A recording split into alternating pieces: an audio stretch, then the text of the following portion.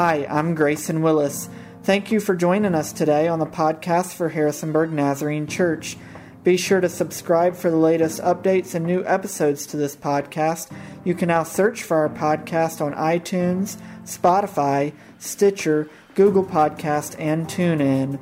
Catch us each Sunday at 9 and 10:30 on Facebook Live. Also, this Sunday, we'll have an outdoor service at 9 a.m. It's good to be with you. We're going to open up the Word together again today, and we're just grateful to be in the midst of a series called Burning Questions. If you've been tuning in, if you've been paying attention, we are ending today a 3-week series that has been really challenging. I'm going to tell you, this is a challenging series for me to preach. It's a series that makes me a little nervous. It makes me sweat a little bit, but that's how I know that it's important for us as a church. Because I believe these are questions that we as believers are asking. I believe these are questions that those outside of the church, those that don't yet know Jesus, are asking. And so because of that, I think we have to be asking these questions. And so I know I've heard from some of you that these have been challenging weeks, and it has been for me. And so today we are launching into our final question in our 3-part series, Burning Questions. And tonight's question is this: don't all roads lead to God? Do all roads lead to God? As we do every week, let's talk for a minute why this question. We picked 3 questions for this series. There's a lot more we could do. In fact, maybe the Lord would allow us, maybe every summer we'll have like a burning questions thing, I just think maybe God would use that as a way to help us continually focus on being relevant in His Word. But why this question? Our world is increasingly influenced by pluralism. That pluralism is kind of the belief that there is truth in all religion, and there's not one single religion or faith that is an exclusive source of truth. More than just pluralism, right? Our world is increasingly influenced by moralism, this idea that what you have faith in doesn't matter as long as you live a good, moral life. In fact, some would say we don't even have to have faith in Christ. Doesn't just God love us all anyway? Even this idea, as I was studying and reading natural philosophy, and if you're not familiar with what that is, it's basically this: that we all have the natural ability to figure out things on our own, live good lives, become good people, and ultimately find our way to God. It is imperative, right? Don't we love choices? We love options. We live in a world where we've got everything at the touch of, I can log on to YouTube and watch anything I want. And I don't have 10 channels, I have 110, right? We love options, we love choices. And so, of course, when it comes to the question of all roads leading to God, we must dive deep and understand what the Bible says to us. What does it say to us as skeptics, us as believers, us as seekers, us as disciples? We must seek what it is the Bible says to us, and just as important, how are we to respond in the year 2020? So, let's pray. God, we need your help. We have very little interest tonight in hearing from me. We have very little interest in hearing on another opinion. God, in these days, we hear opinions all the time. Everyone has a platform. Everyone has a voice. And God, that can be a beautiful thing. But tonight, what we're most interested in is hearing from you. What we're most interested in is hearing your truth. Not my truth, not what sounds good to us, God, but your truth. So we give you permission to speak. We would ask you to open our ears and open our minds and open our hearts to receive your word and to be challenged and changed by it. In the name of Jesus, we ask. Amen. Amen, amen. We're going to be in John chapter 14. If you have your copy of Scripture, would you join me there in John chapter 14, where we find good scriptural, biblical support that helps us answer this question. And if you have your YouVersion Bible app, our event is set up there. We love when you follow along with us there. Of course, it will be on the screen, but I'm going to be reading starting in verse 1 of John 14, and this is Jesus now speaking, comforting his disciples as the end draws near for Jesus.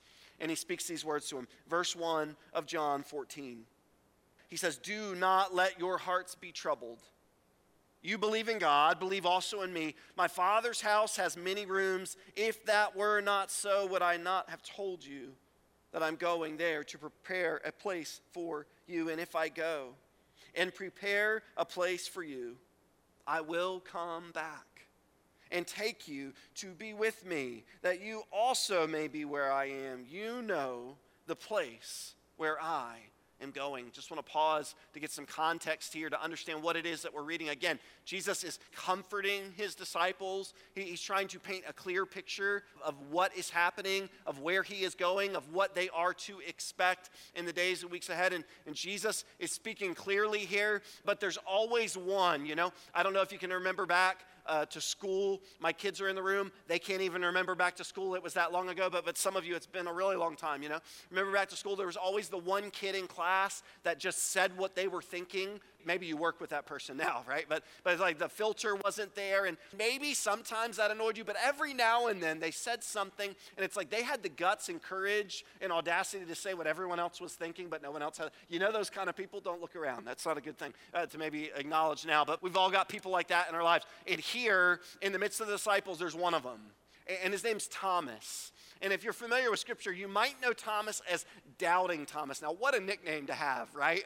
I got to tell you, at the end of my life, that's probably not a nickname I want to have, but that's Thomas, because later in Scripture, he doubts. He doesn't trust. He needs evidence. But in this moment, Thomas is going to kind of say something that I think some other people were probably thinking.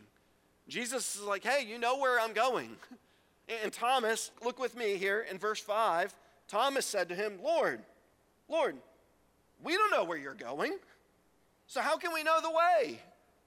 Maybe every other disciple had it down and they're tracking. They're like, yeah, Jesus, we got it. But Thomas is like, no, wait a second. Jesus, what are you talking about? I don't know where you're going. I thought we were going to dinner. What are you talking about? I don't know where you're going. And so Thomas just kind of admits he's the honest one in the group. And there's got to be somebody else in the group that's like, thank you for admitting that. I had no clue what was happening there, right? And so, but Thomas is a doubter. He is a doubter. He needs evidence. He can't just believe. He can't just take word for it. He needs to see. But I want you to hear, out of a doubter wrestling with truth, out of a doubter questioning God, I want you to hear one of the most important truths that Jesus ever spoke.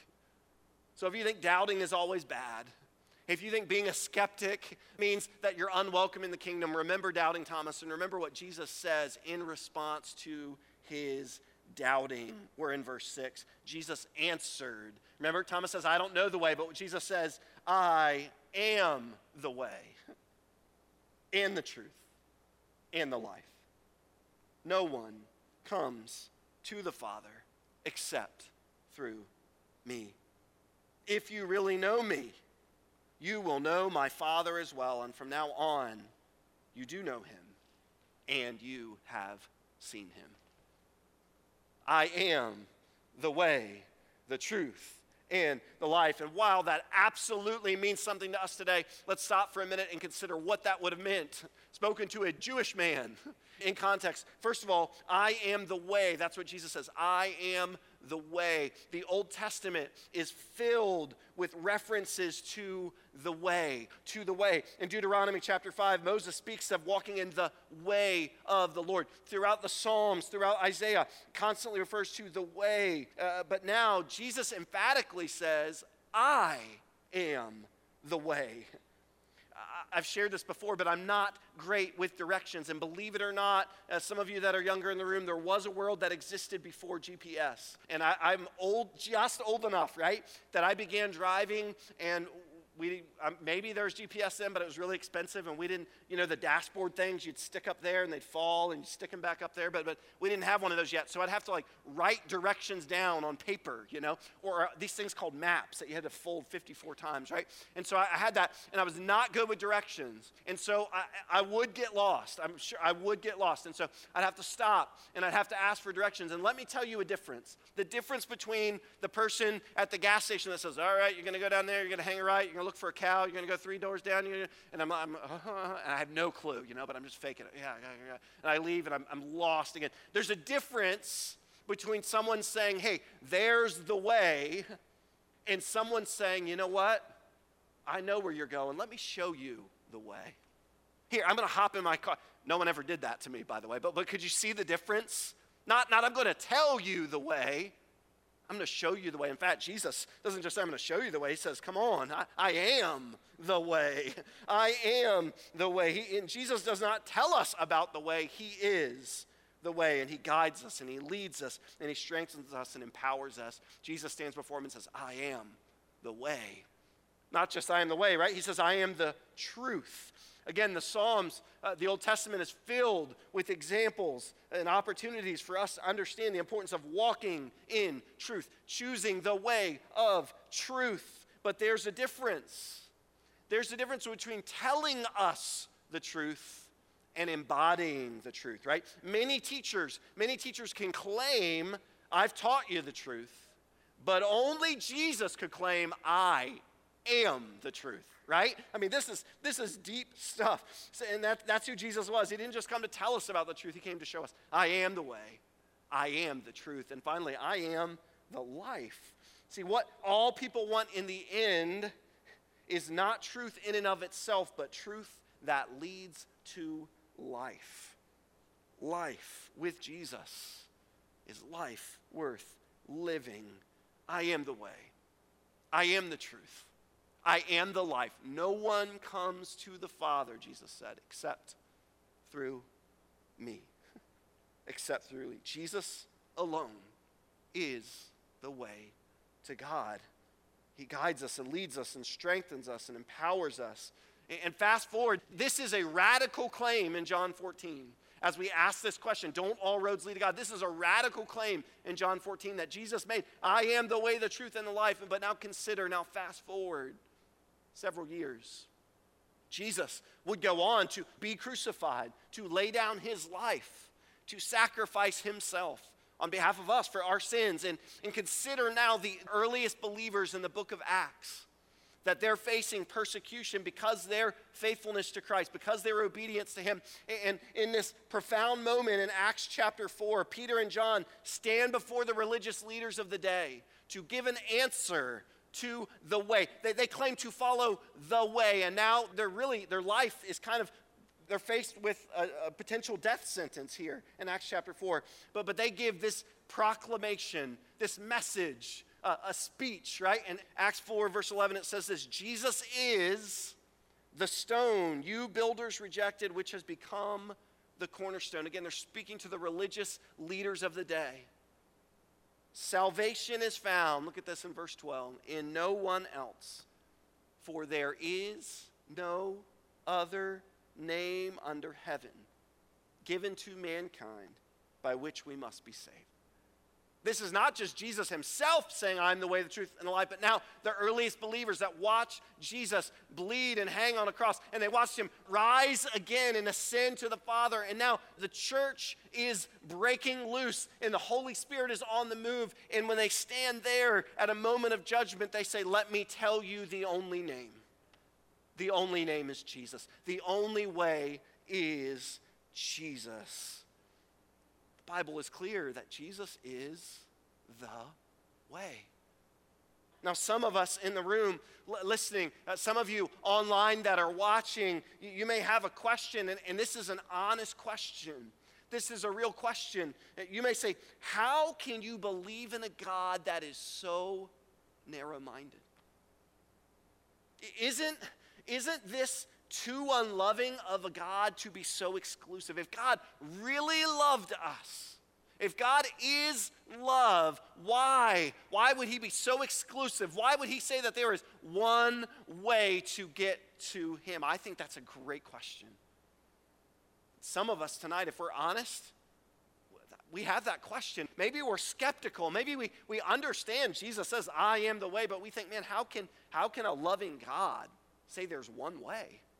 Wouldn't a loving God want to provide as many options and ways as possible to get to him because he loves us, right?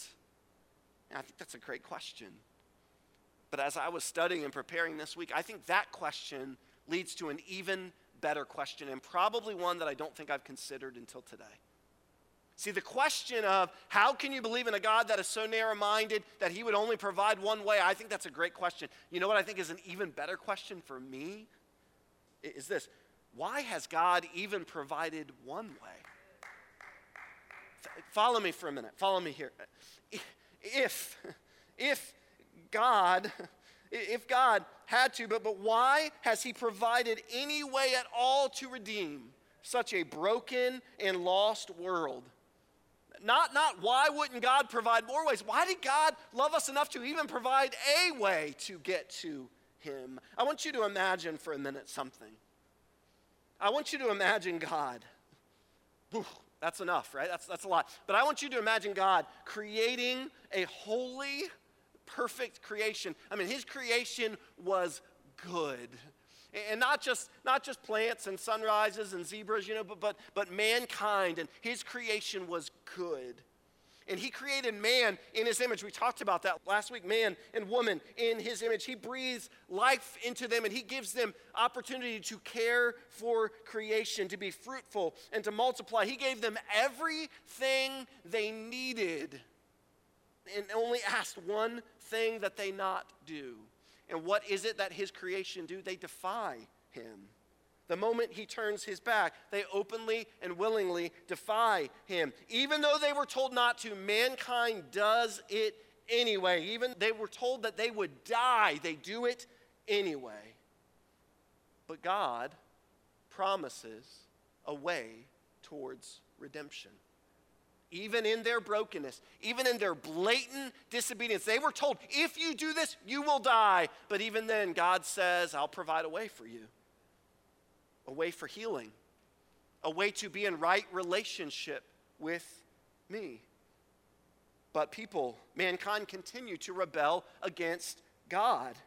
And one group, the Hebrews, ends up in slavery, in bondage to the Egyptians. And so God intervenes and declares, let my people go. God moves to redeem these people from bondage, from slavery. And he declares, I will make you a holy people, right? A holy nation. I will be your God. You will be my people. And the people say, man, that's awesome. Yeah, we love that. And what seems like a moment later, what do? They turn their backs on God again. And all his desires. And what seems like, and I'm summarizing chapters and chapters of Scripture, but what seems like a snap of your fingers, they're dancing around a golden calf, worshiping idols. So what does God do? He patiently reminds them of their agreement, and he sends prophets, humans, being asked to speak on his behalf. And what do? They kill the prophets. They corrupt what worship was intended to be. Finally, God says, I'm going to send my own son. I'm going to send my own son. And what do they do to him? Well, they crucify him. They kill him. They punish him like the death of a criminal. And even then, God looks at his creation and says, I forgive you.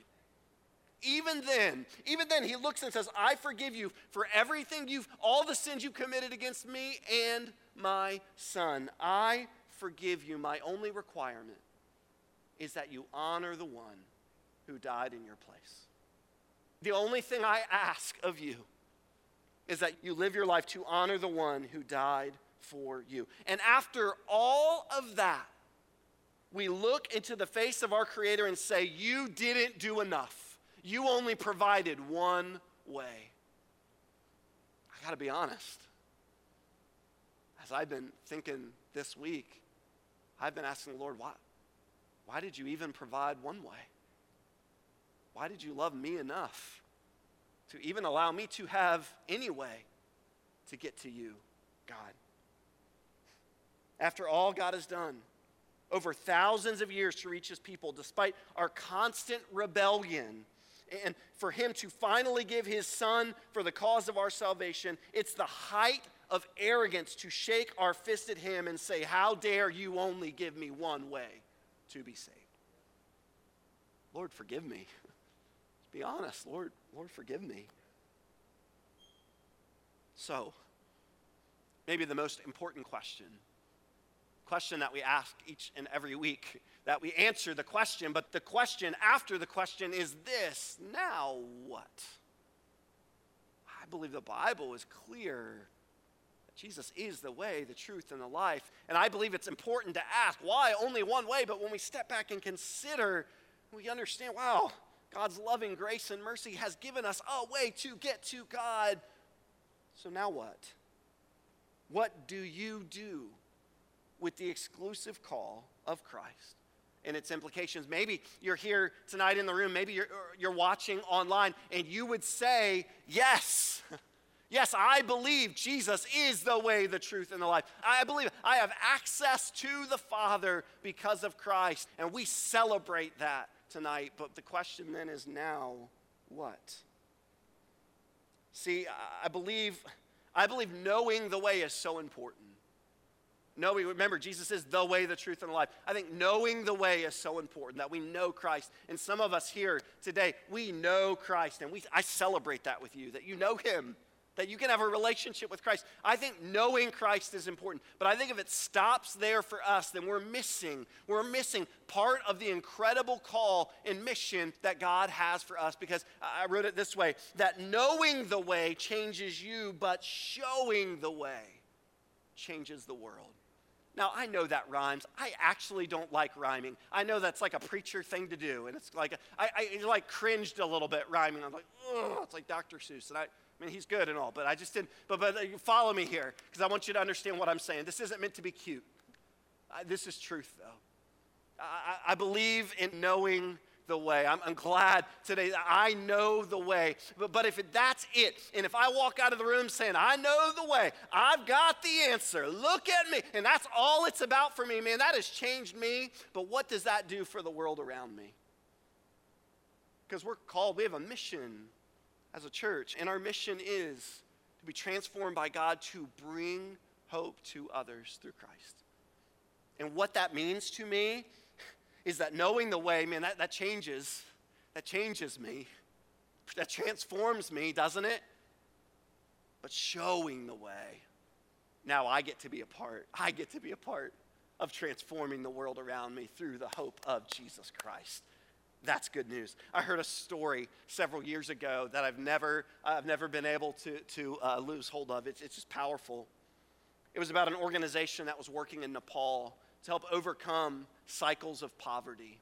And the cycle of poverty, man, it is deep and it is hard to understand. But one of the things they realized as they were working here is that one of the blocks, one of the things that was keeping many people in that community in poverty was something as basic as being able to see. They didn't have glasses, simple cataract surgeries. And I say simple for professionals, medical professionals that are able to do it. It was not an expensive thing. But literally, in this particular community, it was preventing many people from being able to work, from being able to get educated. And it was so the story was of this woman that came in to have the procedure, and she had to return a couple days later to get the bandages removed. And I've shared this image before in a different context, but the most beautiful image I've ever seen, as the woman sits there that day holding her baby. She's blind. She can't see. And now, after the surgery, now the bandages are going to be removed, and for the first time, she gets to open her eyes and see. And not just see colors and flowers and trees. She gets to look down and look into the eyes of her baby. That she has held her all her life, but she's never been able to see her. And in that moment, it is one of the most beautiful images I've ever seen. And I think about the power of that, right? That you were blind and you could not see it. And when you're blind, man, there's not a lot of hope for you. There's not a lot of promise. There's not a lot of future, especially in a community like that. There's so many barriers that are in place. What an incredible gift it is to be able to see.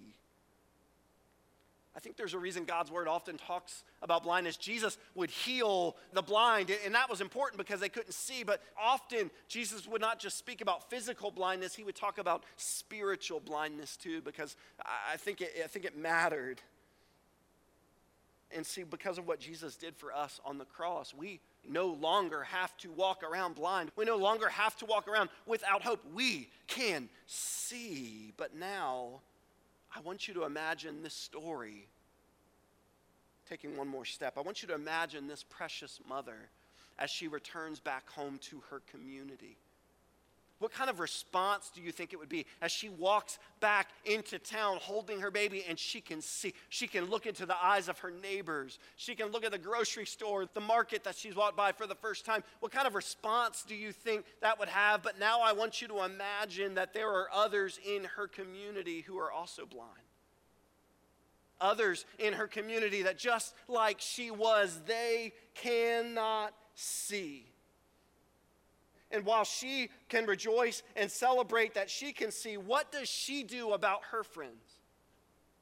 What does she do about her neighbors? What does she do about the other people in her community that were just like her? Suppose the same doctor that was able to help her, who helped heal her, is available. And suppose that this sight restoring procedure is not limited or restricted, but it is available to all. What do you think that woman would do as she walked back home into her town and community? You see, it's one thing to be blind and be able to see. It's a whole nother thing to help those around you be able to see. I can't help but believe that woman would walk back into her community and say, come on, we got to go. I will walk with you. Let me hold your hand. I will show you the way. I will lead you on. Let me tell you, I was blind, but now I can see. I want you to be able to see too, because you see, knowing the way changes you. But showing the way changes the world. It changes your community, it changes your neighborhood, it changes your family, it changes one relationship at a time, because we aren't just satisfied as believers that I know the way. Praise the Lord for that. But now what? You got to show. Show the way. Show the way in love. I want to close today with an opportunity. A divine opportunity, I believe. I think so many of us in the room today, watching online, I think a lot of us can be convicted that, Lord, you got to help me. There are blind people all around me, and I got to show the way. I mean, I know Jesus, and he is the way, the truth, and the life, but God, I got to show people around me. There's people all around me, and they need hope. They're blind. They cannot see. They don't have a future. And I think that's true, but I actually believe that there's some of us today. We may still be blind ourselves. And I just felt convicted in my heart that I can't preach a message about Jesus being the way, the truth, and the life without giving an opportunity for every single person in the room or at home or wherever you're gathered to take an opportunity today. Maybe today you are blind. You are walking, not physically blind, but maybe today you would say that your life has no purpose, that you feel like you have no hope. You feel like you're just walking in place. You feel like there is no future. You feel like right now fear is overwhelming you. And you would admit today, maybe there was a moment in the past where you could, but today you would just say, man, I feel blind right now. I don't know what I'm doing. I don't know what the future holds. I don't understand. I feel like God is, and maybe that's you today, and I could not take a minute today to pray with you and say, would you allow the Lord today to open your eyes? Get this. We can't show the way until we know the way, right? We can't help others until we allow the Lord to help us. And so today in this moment, I want to pray for you. This is what I want to ask you to do. Would you just close your eyes wherever you are, wherever you're watching? Would you just pause for a minute? Being quiet and still is not easy, but it's so important. So would you just pause for a minute? Would you make room and space and opportunity for the Holy Spirit to come and speak, even now? The Bible says that his kindness leads us to repentance. So tonight, you don't need to feel guilty. You don't need to feel ashamed. You need to know that the God of the universe loved you enough to make a way for you. And his name is Jesus. So today, if you know that you're blind, and can we be honest, over these last 4 months, we all feel a little blind, don't we? But right now, you would say, in my life, feel like I'm walking blind. I feel like I don't have hope and I don't have a future. Today, all you have to do is confess in faith and say, God, I need you. I can't do this on my own. I can't make a way for myself. I can't make myself see again. I can't be good enough and moral enough and strong enough to do this on my own. I need a Savior, and I confess and admit today that Jesus paid the price for my sin. And He made a way for me. He made the way for me. So now I can be free. And if that's you right now, in this moment, would you just pray this prayer along with me in your heart? You don't have to pray it out loud. You can. But just in your heart, would you just pray this prayer along with me? Say, Jesus, I want you to be my Savior. I want you to show me the way.